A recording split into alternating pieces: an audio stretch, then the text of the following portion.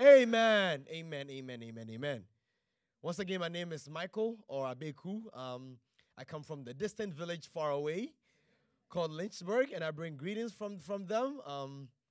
And I'm just here to continue, or I guess technically I was supposed to introduce the topic, but I was in Lynchburg last week. I'm introducing the topic there, so let's pretend, hold on to all the great word that was shared last week, and let's kind of take a step back and really dig through this topic of that kingdom come.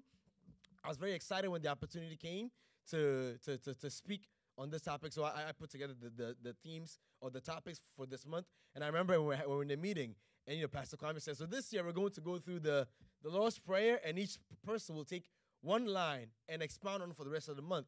And so I'm going to go through and name them, and then everybody please choose. Already I knew what I wanted to pick, but you can't show like you want it too bad, so you have to kind of act cool. So Pastor's like, our Father who's in heaven, who wants to take that one? What time is it? I don't know. Hallowed be thy name. Who wants to take that one? Maybe somebody else. Thy kingdom come. Me. Oh, sorry, Pastor. Me. I would like to take that. Because I believe that this is a very, very profound topic, a very profound idea. I have been stuck in this one line for years, actually. There is so much depth and wisdom in this single idea that oftentimes Christians miss out on it. And so today we're going to try to tackle just a little bit of that. Now my theme for today is Behold the King. My theme for today is Behold the King. But I want to start us somewhere and then work us into Behold the King. Because many Christians, unfortunately, miss that idea that we have been given the authority and the power to enact God's kingdom on earth. And so that manifests itself in how we pray, in how we worship, in how we talk, in how we sing, because we have lost sight of the fact that when Jesus Christ left the earth to go to heaven, there was a small group of people that he left the earth in charge. And so we walk around the earth and we act as if there is nobody in charge.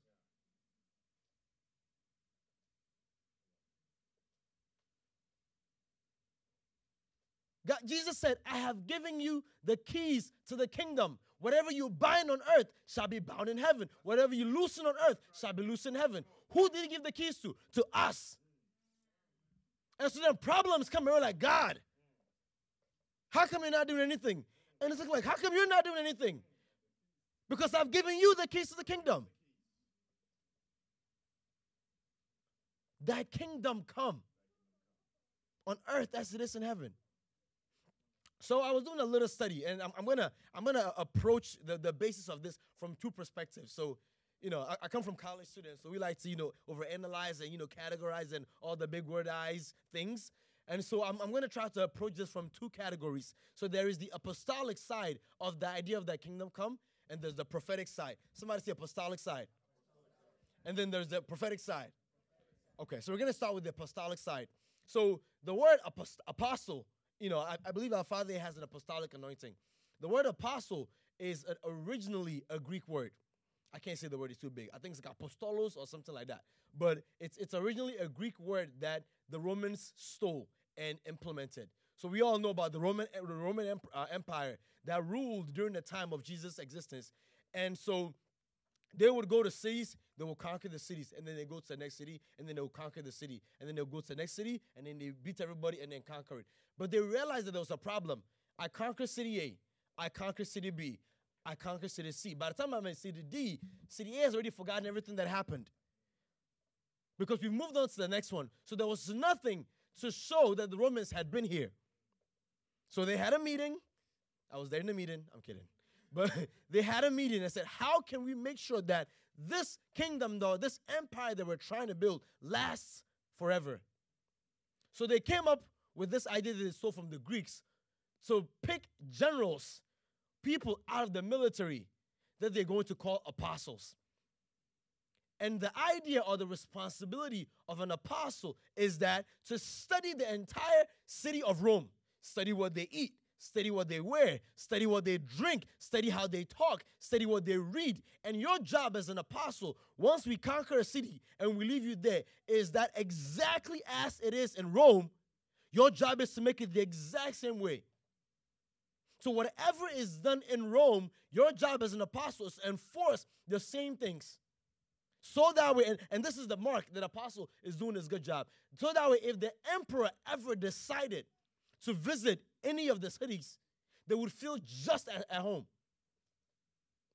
If in Rome we eat rice and stew, this subordinate city, everybody there better eat rice and stew. If in Rome we dance, I don't know any of the young dancers, apparently I'm getting too old. But in Rome, if we dance a certain way, every subordinate city has to dance a certain way. So then Jesus comes now, and he has the 12 disciples. He picks 12 people, and he calls them, these are my apostles. Which means that they now have the job that as it is in the kingdom that they're from, which is where heaven, their job is that wherever they go, whatever city, whatever church, whatever building they enter, is your responsibility to make sure that the place flows and functions in such a way that if the king was to ever enter that place, he would feel just at home. And then he told them, now go and make disciples of all nations, which means every single individual person in this place carries an apostolic unction. That wherever you go, as it is in the kingdom that you're from, exactly should it be. And you and I have the responsibility to make it so. That's why he said, all authority has been given to me in the earth. Now go and make disciples of all nations. And what do you get? Heal the sick, raise the dead, cast out demons. Why? Because in heaven, there is no sick, there is no dead, there is no demons. So then how come we come face to face with demons and guess who's running? How come we come in contact with sickness and guess who's afraid? Us. When we've been given the authority. We've been given the authority. See, there's a difference between authority and power. And sometimes we confuse that idea. Let's say Mr. Carroll's a policeman. Me, I'm a thief. I'm in a place I'm doing what thieves do. And I have a gun. Mr. Carroll shows up as a policeman and says, freeze. Me too, I say, freeze. Who between the two of us should be afraid? Me, the thief. Why is that so? Because watch this. I have a gun, so I have power. He also has a gun. He has power. But I have no authority. He has a badge that gives him authority. That badge says that there are thousands of other people and neighbors.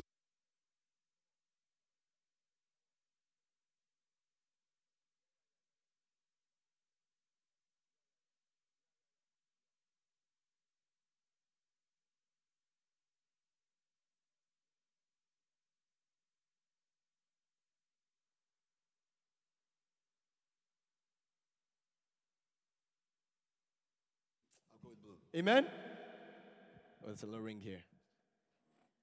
He said, all authority has been given to me.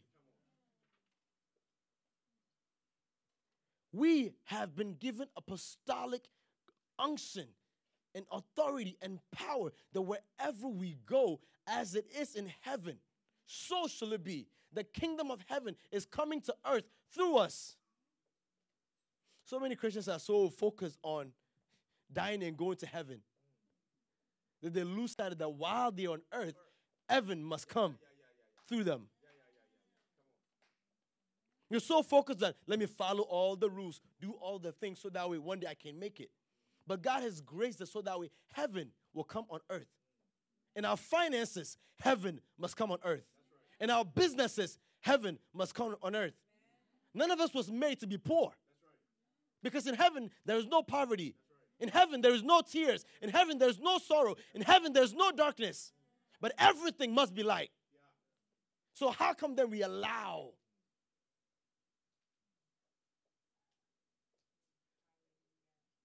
Who did he leave in charge? Who did he leave in charge?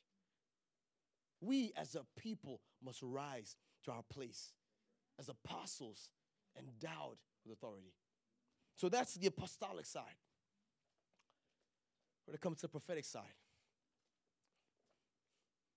So, I always used to think about this. Oh, this idea dropped in my head, and I haven't been able to get out of it. Sometimes I work myself into a frenzy in my own mind, just kind of letting my mind ramble on too much.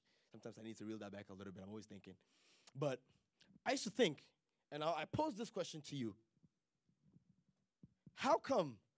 So let me back up. So we know that the first time that there was sin in existence was in heaven, when Lucifer disobeyed God and said, I want to be like God. I want to be in his nature. I'm the angel of light. So therefore, I must also receive some worship and glory, and I must, So then God said, okay, small boy, let me show you who has power.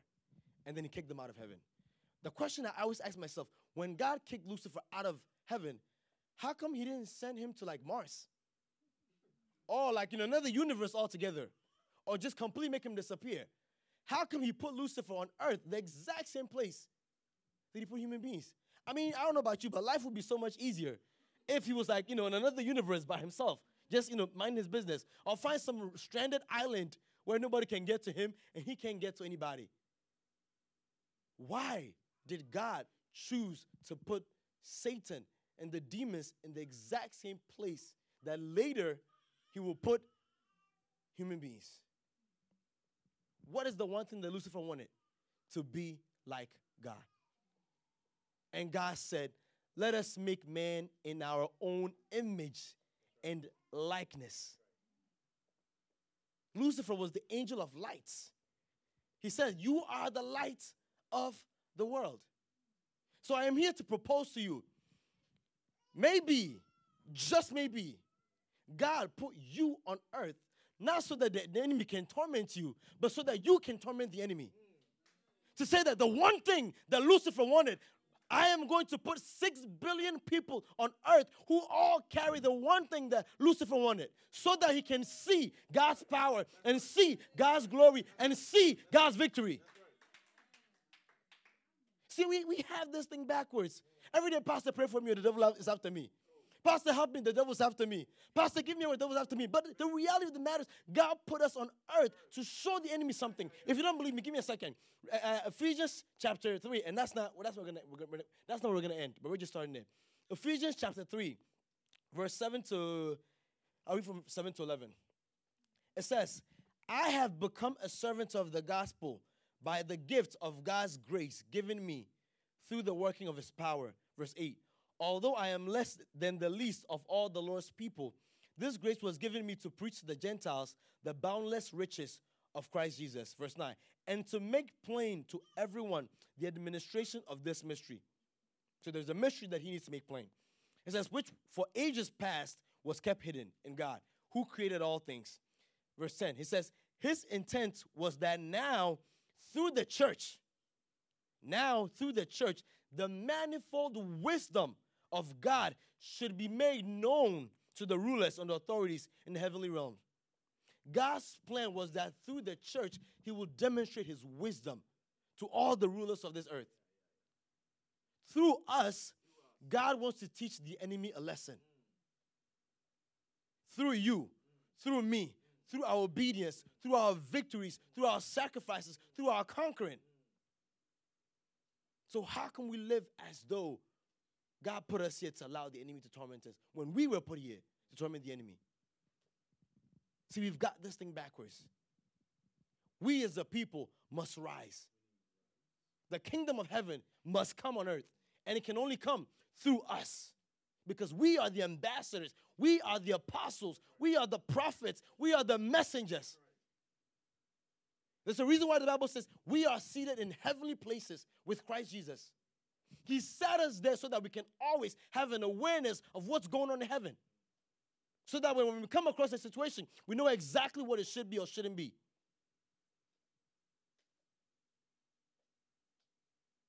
Our perspective must change. Oh, smile a little bit. Amen? Our perspective must change. If I walked into a dark room and I stumbled my way and I found the light switch and I flipped the switch, in that instance, there is no debate between light and darkness. Who will flee? Darkness is, okay, hold up, guy. Darkness doesn't say, hold up, guy. Let's talk this through. I was here before you came. So please allow me to enjoy my darkness and my space. There is no conversation because light always trumps darkness. Maybe the reason why you're not as powerful as you should be is because you don't think you should be that powerful. The problem is not in the ability. The problem is in the mindset. God has endowed us with all grace and all wisdom and all strength and all power and all authority to take dominion over this earth. He gave Adam the mandate, take dominion over this earth, be fruitful and multiply. And it doesn't just mean, have kids and then expand. Because if you think about it, so for the Israelites, they enter into the promised land. God gave them a command to expand bit by bit, not to just kick everybody out instantly, but do bit by bit. Otherwise, the beasts of the field will take over the land that they've cleared. The idea is that Adam and Eve start off in a garden. The garden is small. The garden is just the size enough for Adam and Eve to be able to take care of.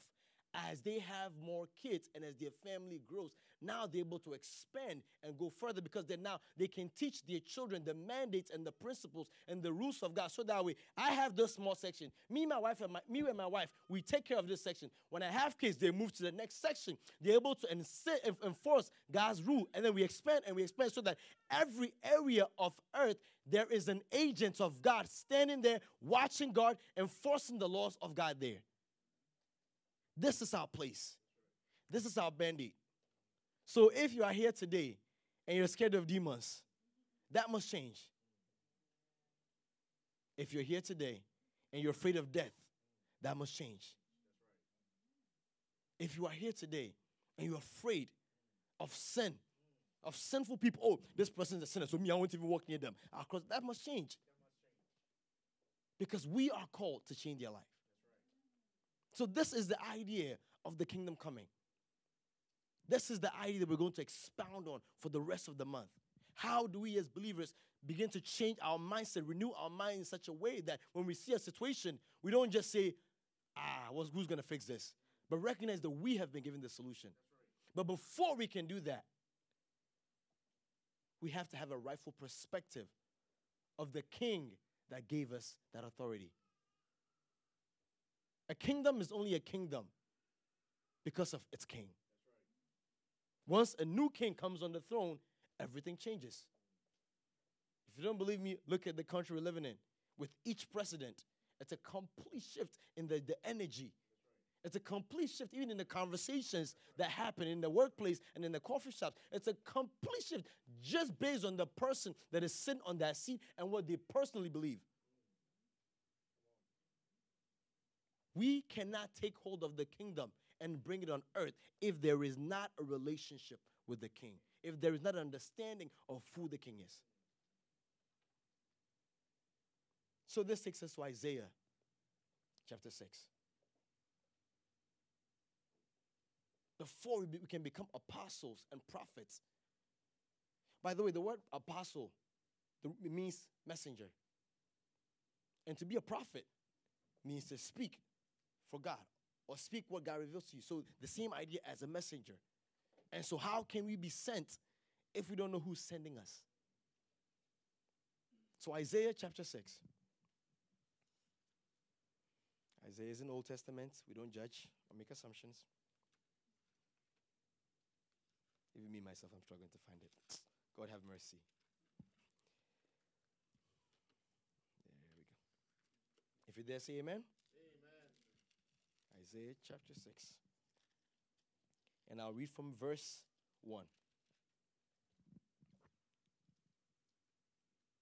So this chapter of Isaiah gives account of Isaiah's encounter with God. He had a vision where he was taken into the throne room, and so he gives an account of being in the throne room and seeing God. So I read from verse 1. It says, "In the year that King Uzziah died, I saw the Lord seated on a high and lofty throne, and his robe filled the temple." Let's pause right there. It says, "In the year that King Uzziah died, I saw the Lord seated on a high and lofty throne, and his robe filled the temple." The first thing that reading this that came to my mind, Isaiah did not see the Lord until the 6th chapter.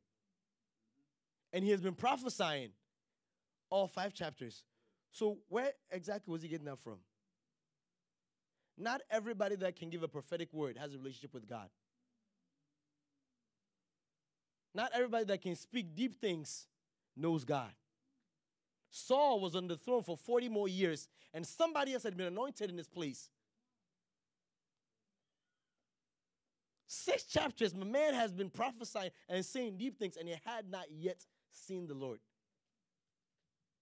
Which means even you and I can be in church, lifting up our hands and singing all the songs, and still not have seen the Lord. I can be playing the keyboard, and the presence is flowing, and yet be the one person that has not seen the Lord. A lot of times we confuse manifestations with fruit. There's a big difference between manifestation and fruit. See, in a gathering like this, God has a plan and a purpose for everybody in here. God has things that he wants to do and give to everybody in this place. And so he will not let Michael's foolishness and Michael's disobedience stand in the way of somebody being blessed. And so if he has to use me, he will. But that does not mean that I'm in right standing. There's a clear difference between manifestation and fruit. That's why when you look at the qualifications in Scripture for like a pastor, none of it says he must be able to lay hands on people and then they fall 5 feet back. None of it says he must be able to prophesy a deep word. But it's how is he at home? How does he treat his wife? How does he treat his kids? How does he manage his money? Because I can fool anybody out there in the world. But the one person I cannot fool is the person that wakes up with me every day. I can smile and say, praise the Lord, hallelujah, God bless you. But the few people that will know me are my children when they know when daddy's angry. 6 chapters, and he's only now seen the Lord. Somebody say, check yourself before you wreck yourself. Before you wreck yourself. Oh, look at your neighbor and say, check yourself before you wreck yourself.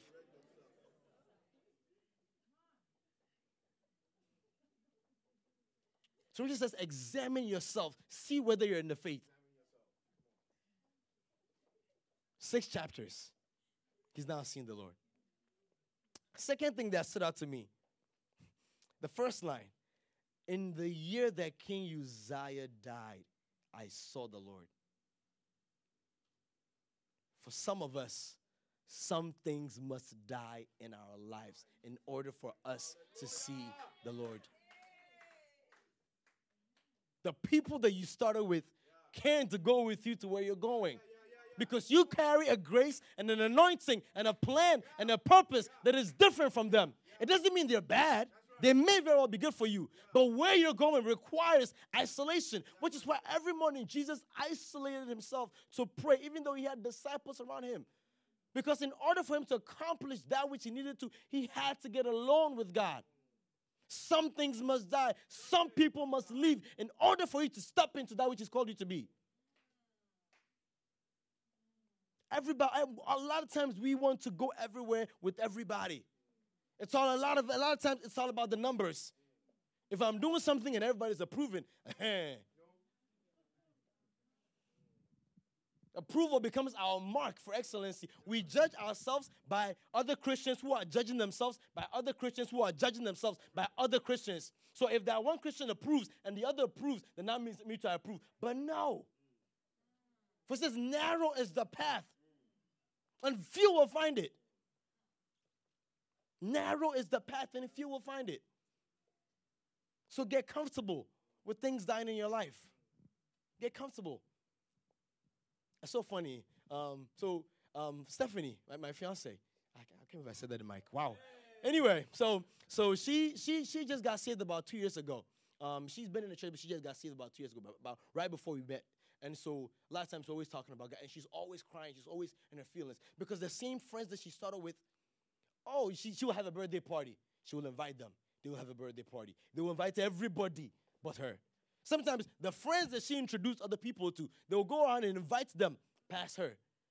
And she goes, am I doing something wrong? Is something wrong with me? Am I not a good friend? I'm like, you have to understand. You're on a new path now. You used to go to the club with them. You don't do that anymore. You used to drink with them. You don't do that anymore. You used to talk about foolish things. You don't do that anymore. Now you're praying. You're reading your word. Every conversation that you have somehow turns about Jesus. Some people's demons can't get comfortable with that. Some people's mental issues cannot get comfortable with that. So it's not that they hate you. It's just where you're going and the things that God is installing with you, it rubs off wrongly on them. So even if they wanted to invite you, they can't because they know the things they want to do. If you come in that place instantly, they can't do it. Some things must die. I want to read a little excerpt. So I did what all the great theologians did. Back in the day, they went on Google. And I looked up, who is King Uzziah? Because I really didn't know much about him. And I thought it was interesting. Let me see. I went to Encyclopedia Online because we don't use books anymore. So, according to the Encyclopedia Online, it says, Assyrian records indicate that Uzziah reigned for 42 years. His reign marked the height of Judah's power. He fought successfully against other nations and exacted tribute from the Ammonites. Judah expanded westward with settlements even to as far as Philistia. During the period of Uzziah's reign, the nation prospered, and the desert areas even reclaimed by water conservations. Jerusalem's walls were reconstructed. The towers were added. Engines of wars were mounted at strategic points. A large army was also maintained. The nation simply prospered under Uzziah and was considered to have been as a result of the king's fidelity to Yahweh. So the nation prospered because of the person on the throne. According to biblical records, however, Uzziah's strength caused him to become proud, which led to his destruction. He attempted to burn incense in the temple, an act that is restricted to the priests. And when the priests attempted to send him from the temple, the king became angry and was immediately stricken with leprosy. His son Jotham had to rule in his place until he died. Pride, anger. Pride, anger. This is the same mistake that Saul made, to offer sacrifices in place of Samuel. You see, history repeats itself sometimes. The first king started with one mistake that led to his downfall. The exact same thing. Because God has blessed him, he forgot who he was and forgot his limitations. And see, this was why God was not even fond of the idea of Israel having a king in the first place. Because human beings, we have the tendency to mess things up. God blesses us small, all of a sudden you can't tell me nothing. I prophesy one word. Oh, please. You better hold my Bible. Because me too, I can prophesy small. I see one revelation. That's it. I don't even talk to anybody anymore because they're not on my level. But anger and pride. Anger and pride. In order for us to see God, anger and pride must go. We cannot get so caught up in the blessings that we forget who the one was that blessed us. We cannot forget the limitations and the boundaries that God has put there in place. Do not eat from this tree or you will die. But me too, I can be like God now. Anger and pride must go. Some things must die. I read the verse 1 again. In the year that King Uzziah died, I saw the Lord seated on a high and lofty throne, and his robe filled the temple. The seraphims were standing above him. Each one had 6 wings. With 2 he covered his face. With 2 he covered his feet. And with 2 he flew. Let's pause right there. The first thing that we must acknowledge in the presence of God is God's glory. In order for us to truly behold the King, his glory is the first thing, because it's his glory that keeps us in check. A lot of us, our problem is we don't have a right perspective of God. As we were talking this morning in Bible studies, if we were to truly see God for who he truly is, we'll understand even his punishments as mercy. God's glory. Quickly, verse 3. And one called to one another, holy, holy is the Lord God of hosts. His glory fills the whole earth. The second thing is God's holiness. We cannot lose sight of his holiness. He is holy, and so therefore anything that is unholy cannot come near him. God's glory, God's holiness.